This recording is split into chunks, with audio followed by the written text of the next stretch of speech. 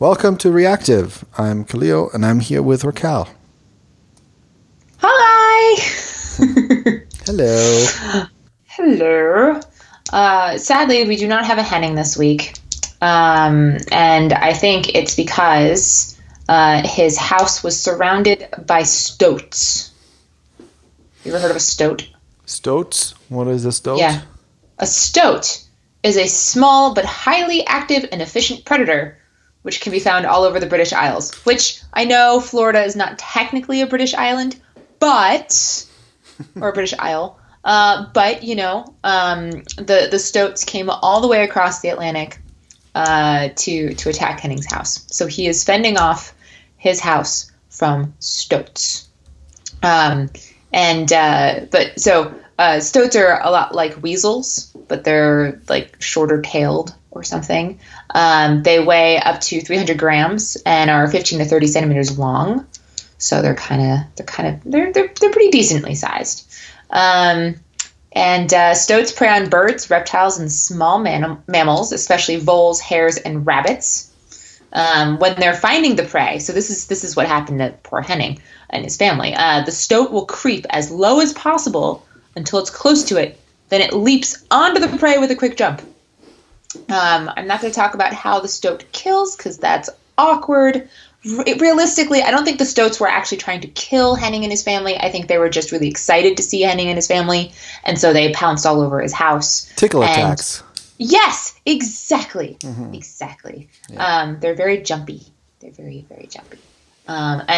Did you know that stoats have, when they have like babies, they call them kittens. So stoats only raise 1 litter of kittens a year, the late spring. So it's a little bit, so I think what happened is the kittens all grew up a little bit. And so, they're very cute. Yeah. Yes. And parents teach their kittens to hunt for themselves. So my guess is that this was an excursion to Henning's house to practice hunting by tickle hunting, really, is what they were doing. Absolutely. So it's a tickle attack onto Henning and his family.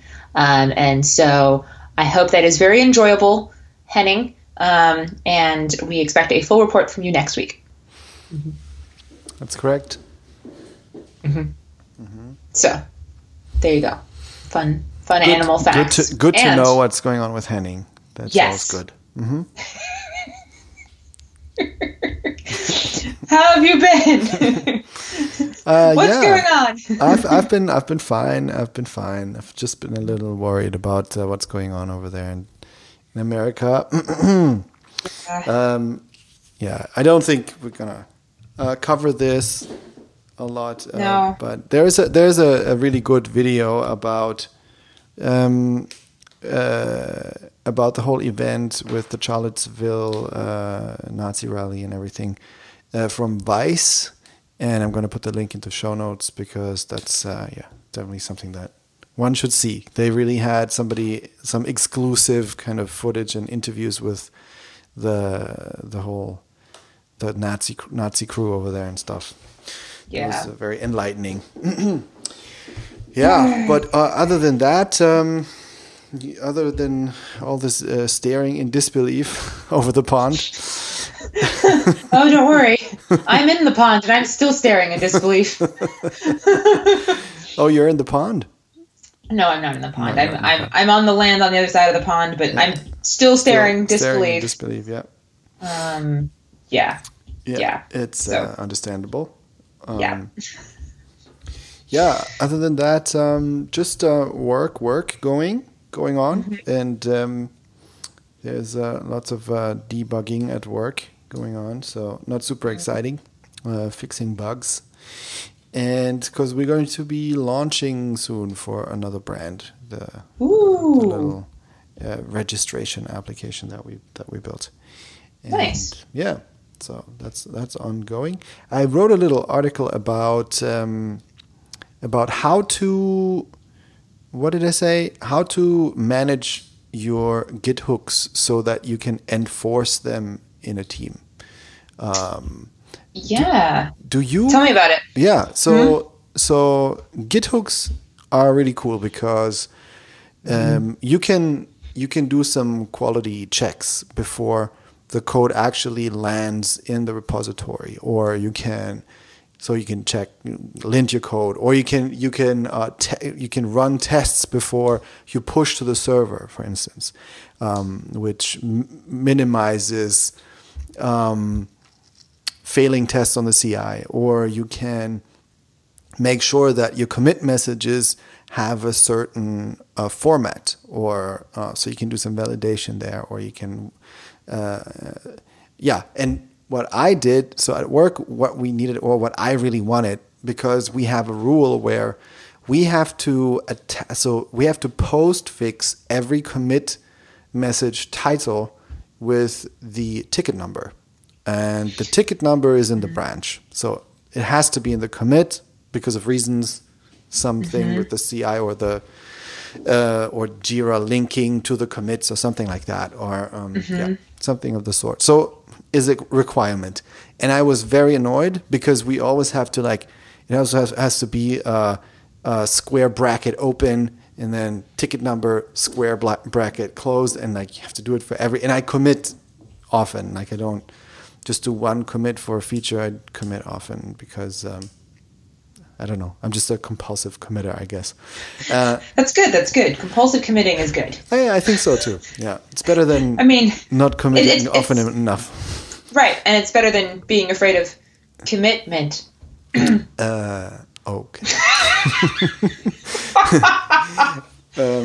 So anyway, I had to. The opening was there. I went for it. Okay. So I wanted to have a script that does that for me, so I don't have to do it every time. So a script that at the right point in time, at the right moment in the life cycle of a commit, that it takes the commit message or the title of the commit and post fixes the ticket number, takes the ticket number out of the branch name, because the branch name also is prefixed with the ticket number, and then you postfix the commit message with that.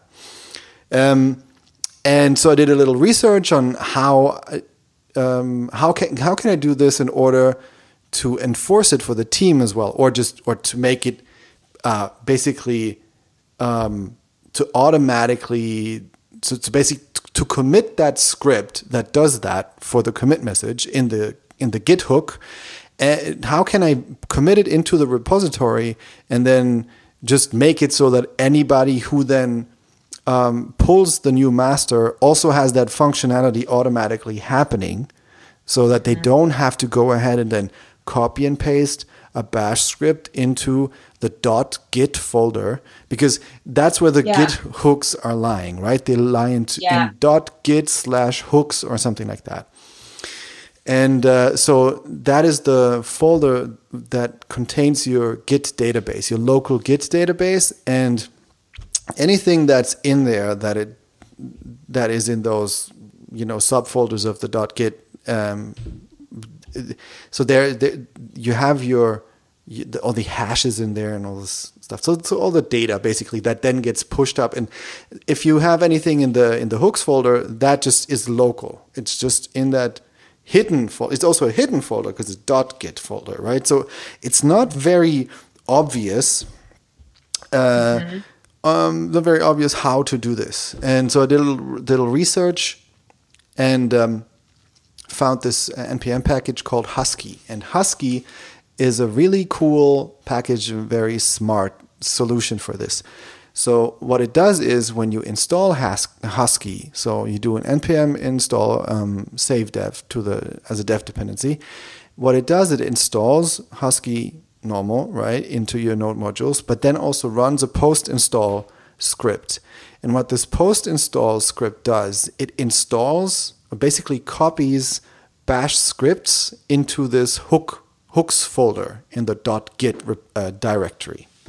And those bash scripts are basically generic scripts that will make sure that if you have an npm script that has the same name as a Git hook, then it will make sure that that npm script is executed. So basically, for instance, you want to lint all your code post commit or pre commit, right? Then you have to have an npm script called pre commit. And then in that npm script, you can do whatever you want. You can do anything in npm scripts, right? You can call some bash script, or you can just call ESLint or any node module. So you can do anything. And so whenever you do a commit, what Git will do, so automatically, of course, it will call this Git hook that was installed by Husky, which is a bash script that just looks if you have an npm script of the same name, and then executes that for you. So it's quite clever. And very clever. That means if you have Husky as a development dependency, then that gets, of course, committed into your repository, and anybody in your team then, gets the new code, does a npm install, everything gets updated. Husky comes in now and also installs those bash scripts locally into your Git hooks folder. And then, of course, your package JSON is also committed, and the npm scripts that are in there are also basically installed for the whole team, so to speak. And then these Git hooks will automatically be executed for everybody. And so this is very convenient because you don't have to think about bash at all anymore. You just think, how would I execute whatever I want to do with npm scripts, and that's what you do. So you can put some node scripts into a scripts folder into your repository, and that will all be versioned and committed into the repository, and call them in your npm scripts, Git hook commands basically, and that's basically how I solved it. So I wrote a little script for the prepare. It's called prepare commit message hook. That's one of the Git hooks, and it's a Git hook that is executed just before the commit message is actually written to the commit or something. It's like a temporary stage for the Git message, and in that hook you have access to the message that the user wrote. So if I wrote git commit -m fixed blah blah blah blah, then I have access to that in that git commit, and then I can just add some text to it. And I also have access to the branch name. So that's how I took basically took the ticket number from the branch and then prepended it to that git commit message, and then I can do that during that hook, and it's all done in a little JavaScript script. Cool. That's just in a scripts folder in the repository, and then that's in the repository. It's committed to master. Everybody gets it, and now everybody has automatic post fixing of their commit messages. Fascinating. Yeah, so that's super practical, and really makes it viable for using Git hooks in a team. Because without that, I don't feel like it really makes a lot of sense. Because then you have to, otherwise you really have to like make sure that everybody copy and paste their the bash scripts into the right place, and then somebody has to forgets it or doesn't understand where it goes, or doesn't find the .git folder or something like that. It's too many things that can go wrong. And with Husky, everything just is automated. That's awesome. Yeah, I remember trying to add, I forget what it was, but maybe trying to add standard or something into a commit hook, like a pre-commit part, and then it was just really annoying because then I had to add to the documentation, okay, well, make sure you add this to your pre-commit, to the Git, exactly. .git, blah, blah, blah. And it's just, I find that if I have to do extra work just to get my dev environment up and running, like I'm less likely to do it, right? Like, because it's just like, as a dev, I want to get to the part where I'm just doing my job. I don't want to have to, deal with all the configuration and all that stuff. And like, perfect case in point, last week I got to write code for the first time in like weeks, and I was really excited about it. And it took me 45 minutes just to get my configuration to a point where I could actually do the work. And I was super frustrated because I was like, this is supposed to just work. Why doesn't this just work? Right. And ultimately it was a configuration issue, but it was still really annoying. Really annoying. So yeah. That's annoying. Womp womp. Yeah. But anyway, so that's awesome. That's super cool. I love it when people find really cool modules and stuff. Yeah, and what I thought was really clever about it is that because I was super happy when I found it, and I talked to my colleagues about it. I said, hey, I would really like to implement this automatic Git hook for everybody in order to get that post fixing done. And then somebody said, yeah, but what are you going to do on the CI? Because the CI also commits because it merges branches into master and stuff, and we don't want Husky to run in that case. And then I was all like, oh, okay, I don't know. How do I make sure that Husky does not install all these Git hooks locally on the CI and stuff? And I started thinking about it, but then I dismissed it and just started implementing it. I just figured I'll solve that problem later. And then, and so I did everything. I wrote the script, I got it installed, and I pushed it to the CI or just to a repository, and then the CI, did a, and we have merge requests with GitLab, and then so when you have a merge request, then it will start. The CI starts running, it installs everything and runs tests and stuff. And then for some reason I looked at the output on the console from the CI, and then Husky then logs out a message when it is on the CI that says, "Oh, I just noticed that I'm on a CI. I'm not going to execute the post install script." What? I'm like, oh, wow. That's amazing. That's really cool. It's clever, like they really thought about the little details. So that was really cool. So I went into the code in order, because I was really interested in finding out how do they do that, how do they know that they're on a CI and then don't do stuff. So so I found that they are using a little module that is called isCI, and basically that's the test, right? So they just execute the module, and then the module tells them, oh, I'm on a CI or I'm not on a CI.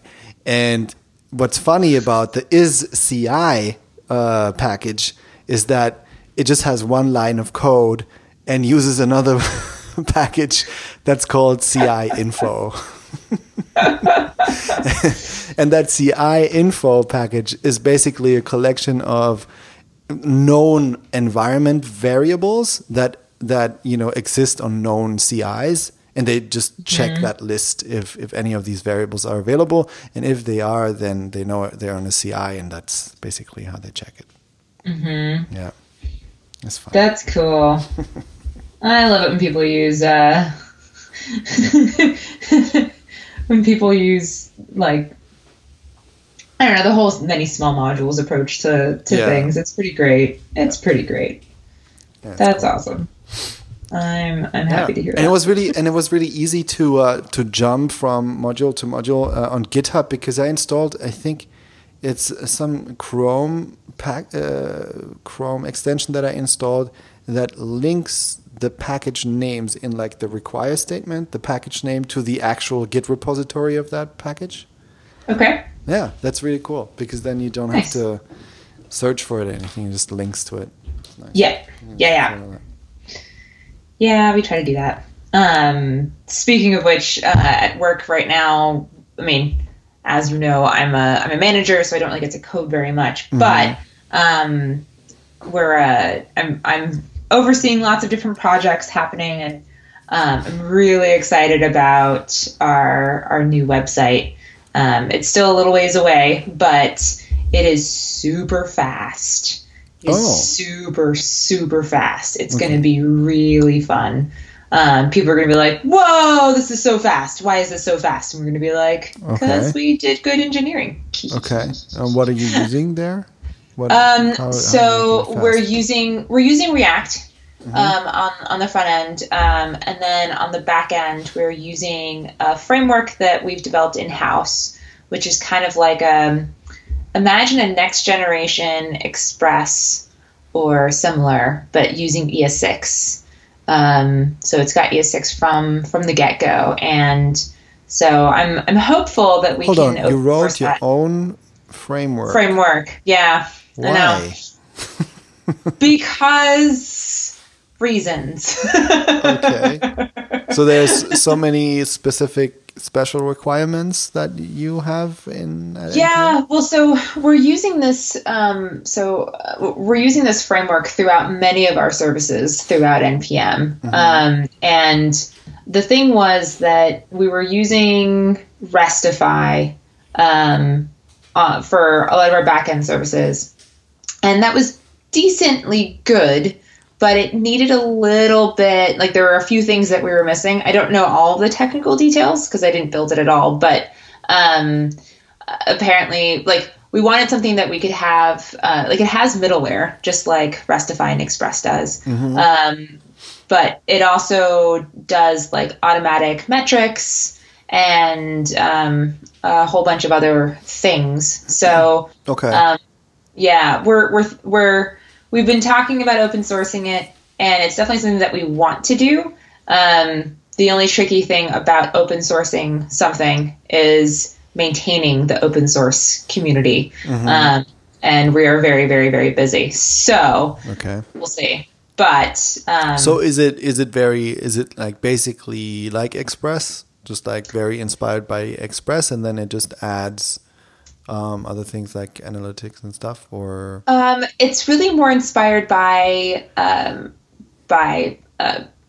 what did I just say? Restify. Thank you. I was yeah, it's very inspired by Restify, and then we've added views to it. So because Restify doesn't really have views, a view engine. So that's kind of where it's coming from.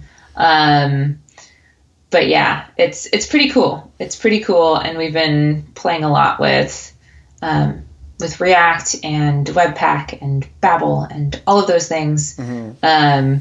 I think anybody who's played with Webpack can attest. Like we recently got hot reload working within our configuration. It was very exciting, but it took a while because Webpack is not necessarily the most the easiest to use for specific situations or special situations. I think if people are using the same kind of like basic type of stuff, it's fine. But as soon as you go special Snowflake, it gets to be a little bit difficult. Gets complicated.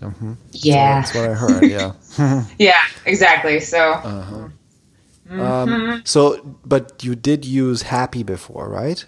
For the website. We did use Happy before, but yes, yes, we're using this other framework because everything else in our system is using it as well. And so having one system that we can use for the website, for the various services, et cetera, means that we can have one engineer who's on call and they can try to understand what the heck is going on throughout any totally service. Makes sense. Of right? course. So it's a scaling issue. Totally. And it seems to be like people are really excited about it internally to NPM. They're like, wow, this makes a lot of sense. This makes some good trade-offs.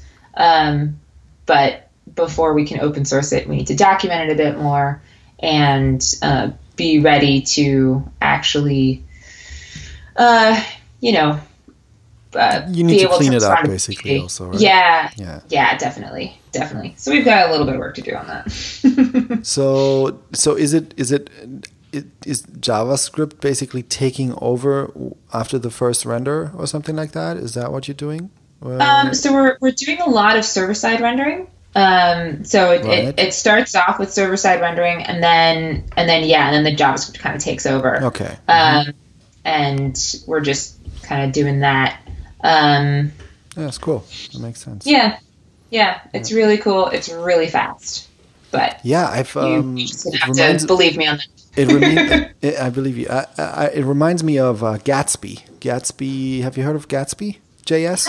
Gatsby JS, no. Yeah, it's basically a static site generator on steroids that is made with React. So you write React code in order to create the pages and stuff, and then it has the same kind of philosophy or a system where it does server-side rendering for the first render, and then JavaScript takes over.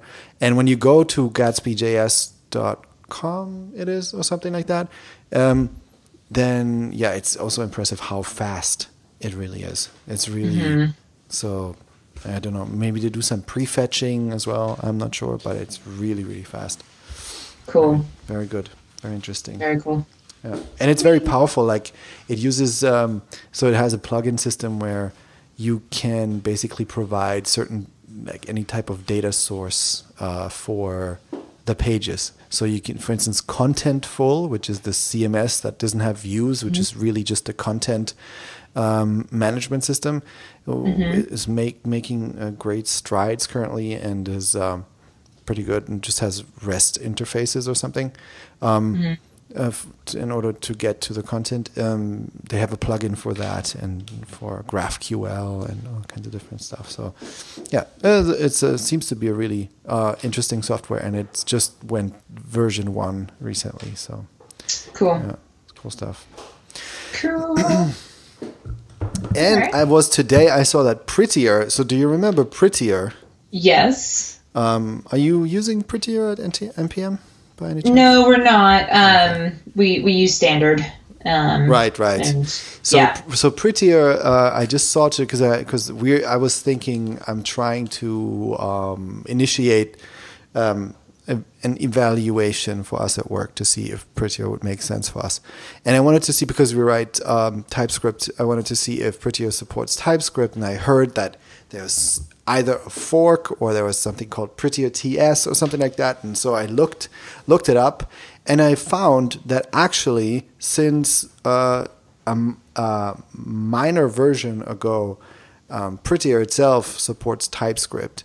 And not only that, it now supports also CSS, SCSS, LESS, JSON, GraphQL, and other things. And I was like, wow, they're really working hard on making this the ultimate kind of tool for pretty printing of all kinds of code. And wow. So I'm very impressed with how fast they are, and definitely I'm looking forward to trying it out and seeing if it would make sense for us. And so one concern that we had was, maybe we don't like how it's pretty printed, but there are definitely a bunch of options that you have in order to override defaults. So we'll see. I mean, it seems like people who use it, they're all saying that it has improved their lives incredibly. Like there's really that's what they say. It's not even exaggerated. That's how they write about Prettier. So I'm very curious about that. Wow. Yeah. People are always like, it has changed my life, or something like improved development. Silis today also on Twitter said that it improved his development experience by 100% or something like that. So it's. I would like to see the data on that. Thank you. Yeah, so I'll definitely check it out. That's cool. It's very cool. So many tools, so little time. Yeah, but some of the tools they seem to stick and they're persistent. So Yeah. it gives you time to check them out and see if it works. That's true. Makes sense for you. Thank goodness for that. Yeah. Cool. Very cool. Yeah. So what else happened in your life? Ooh, I don't know. Trying to think. The last week has just been kind of like a whirlwindy blur of things. No, it's just been a lot of work, and keeping people happy, healthy, and thriving, because that's what management is. That's and what good management is. Yeah. Yeah. No, totally.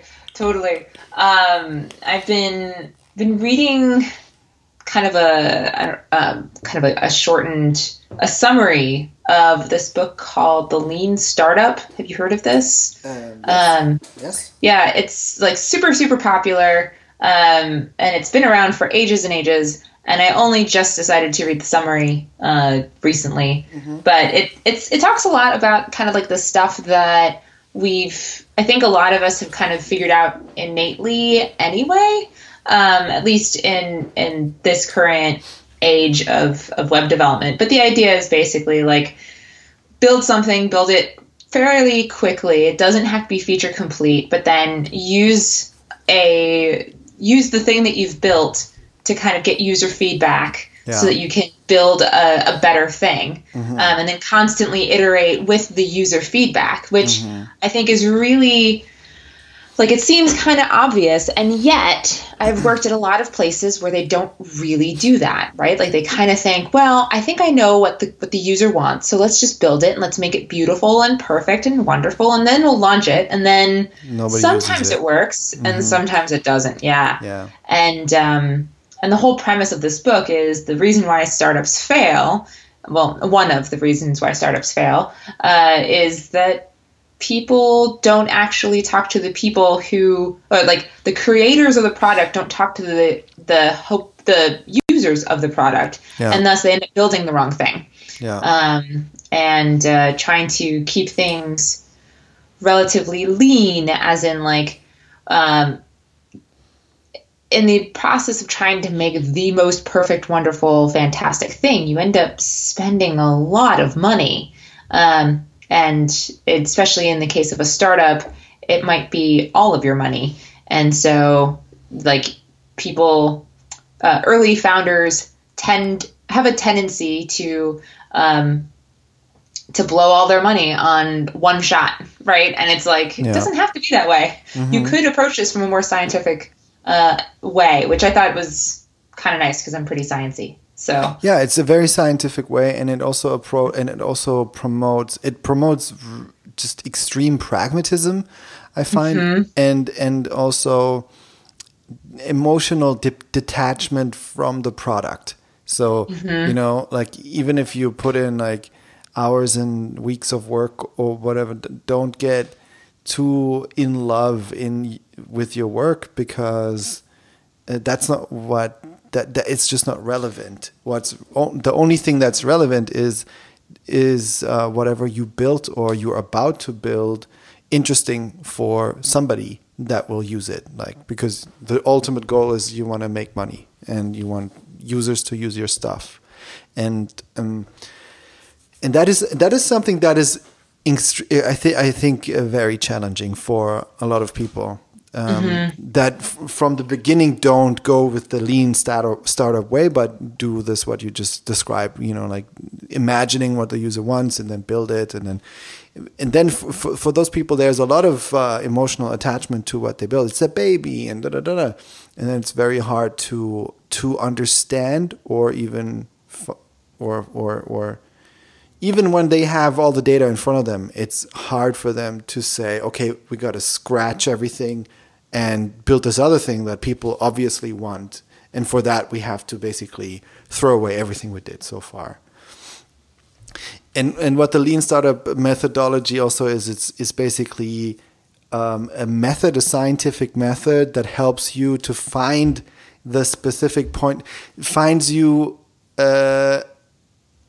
no, what is the best way to say it? It is basically getting you to the pivot as fast as you can, so that you don't, dabble too long in the wrong product, but you find very, very quickly, you find out very, very quickly if you have to change the product, and then it gives you the chance as soon as possible to change the product, and then actually launch something that people want.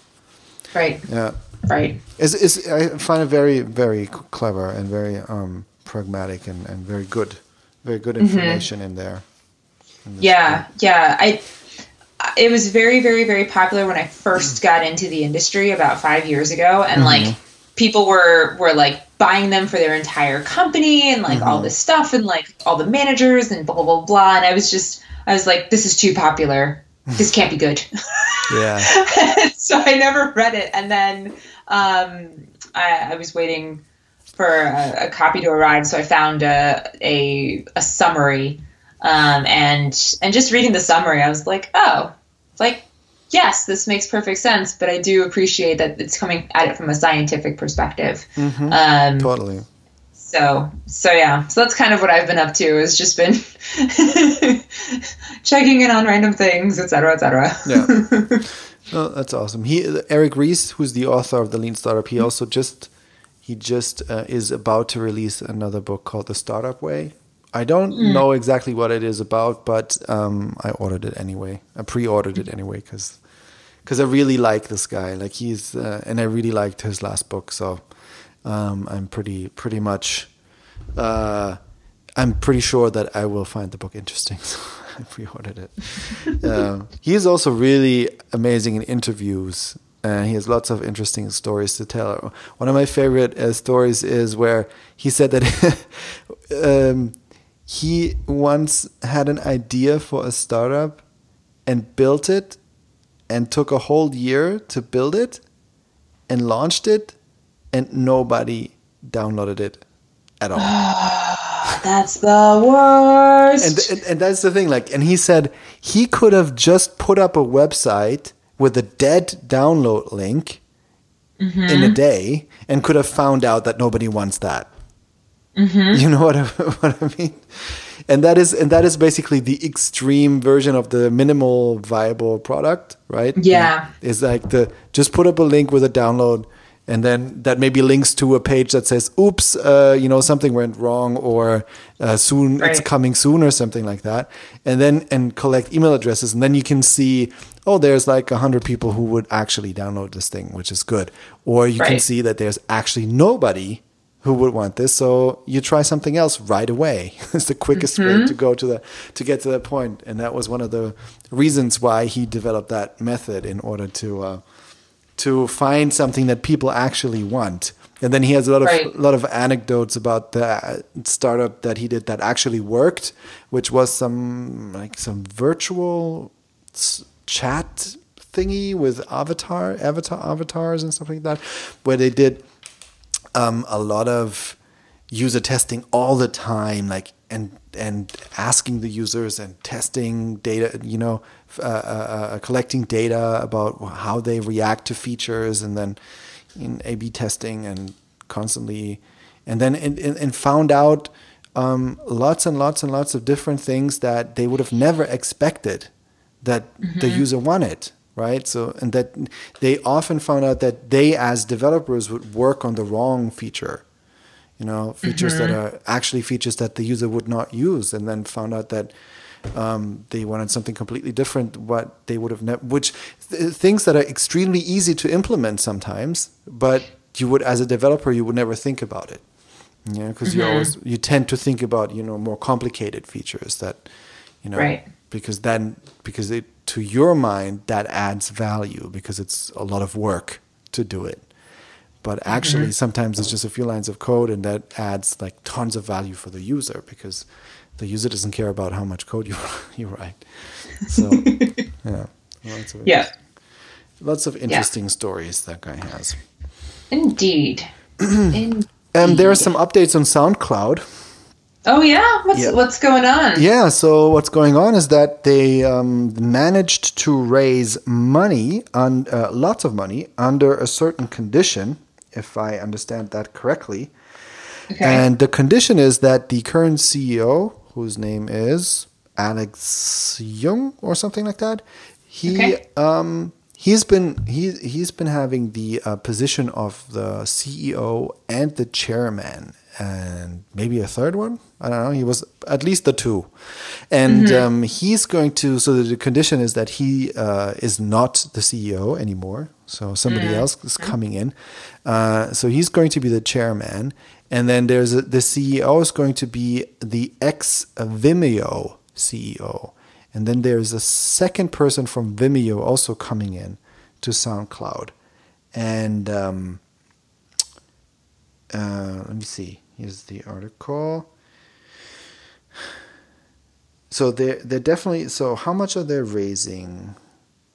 They're raising 170 million. So he's gonna stay in the company. Alex Jung's gonna stay in the company, but there's a different CEO. The Vimeo CEO is taking over, and he's gonna concentrate, I think, on product or community, one of the two things, and yeah. So that apparently means that SoundCloud is basically getting another chance. And hopefully that CEO can really help. I don't know. I mean, Vimeo is a great company, so Yeah. I think, and they really did a great job in their little video niche. Mm-hmm. Did a lot for creators and are sustainable, I think, and Mm-hmm. so maybe some of that. So I think it's definitely one of the better choices for a CEO, Yeah. from what their expertise is. So Yeah. we'll see. Yeah.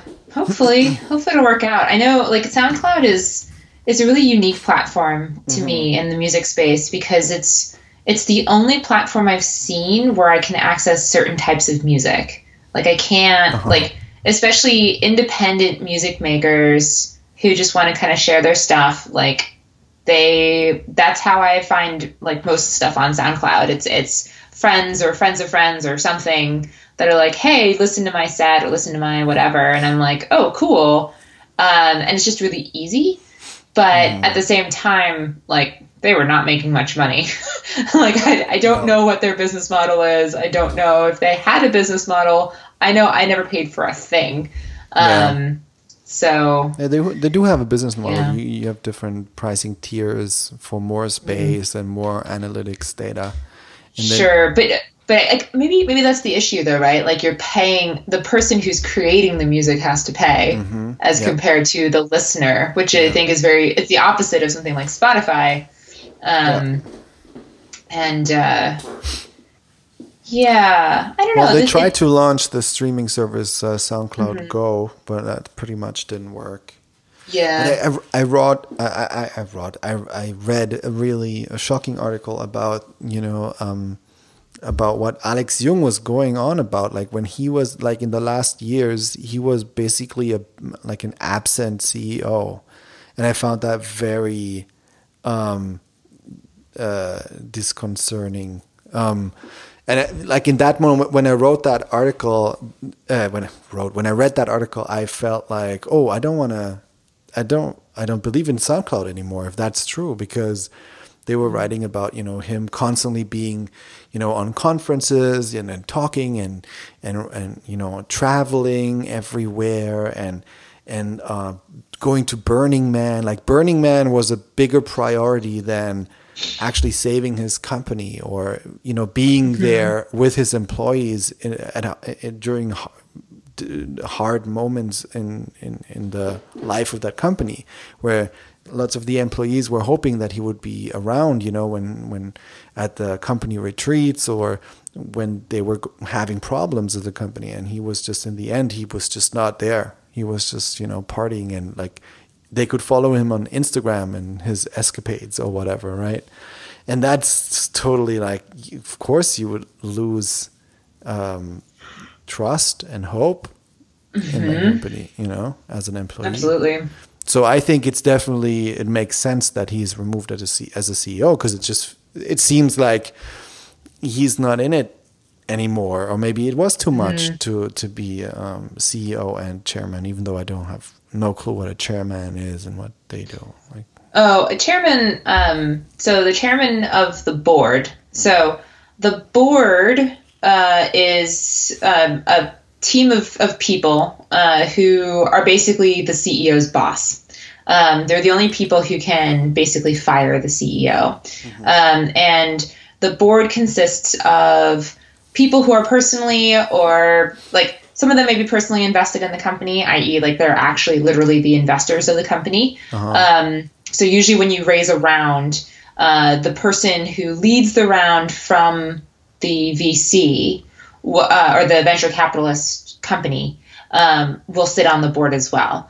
And so like they help define the direction of the company. They give advice to the CEO. They basically look at numbers and they go, where is this company going? How do you plan to do this and that or whatever? And so like, while they're not involved in the day-to-day, they are involved in like the month-to-month, and they want to just see how things are going. So the chairman of the board is basically the one who sits at the front, at the head of the table, and basically says, okay, so how, like, you and you, what do you think about these things? Like, let me introduce you to this stuff and blah, blah, blah. And so the chairman does not necessarily have to be the CEO. In many cases, they're not. In other cases, they are. So it really depends on who you want to be kind of like the leader of the board, which is not necessarily the leader of the company. And yeah, basically they run the meetings. Like more often than not, they just run the meetings. So often what happens is when a CEO is outed, they might stay on the board so they can continue to kind of give advice to whoever the new CEO is about the direction of the company and blah, blah, blah. Right. But yeah. But yeah. their role is really diminished as a chairman. Yes, absolutely.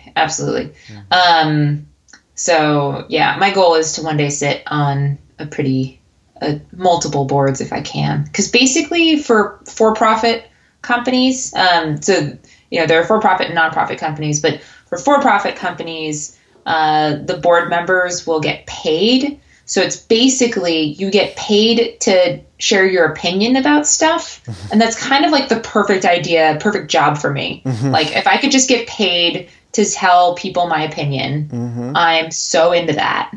Totally. I want to do that. Like, and they get paid really well. like the board member of like the board members of like Apple and IBM and Google, they get paid like lots of money just to hang out like once a month. Exactly. Pretty freaking sweet. I'm like, I want that job. But getting that job is really hard. Yeah. So, of course. Yeah. So anyway, so that's what a chairman does. Okay. And that's what he's gonna do. Yeah. But apparently, it's not. They didn't get the money yet, and they're still raising. So, but that's apparently the direction. Yeah. I see. Yep. All right. Well, we can be hopeful again. They survive. We'll see. Yay, SoundCloud! Don't go! It's a kind of an iconic company when it comes to audio. Really is. Yeah. It is. It is, and would be sad to see it go. That's for sure. Because there's nothing to replace it at this moment in time, really. Yeah.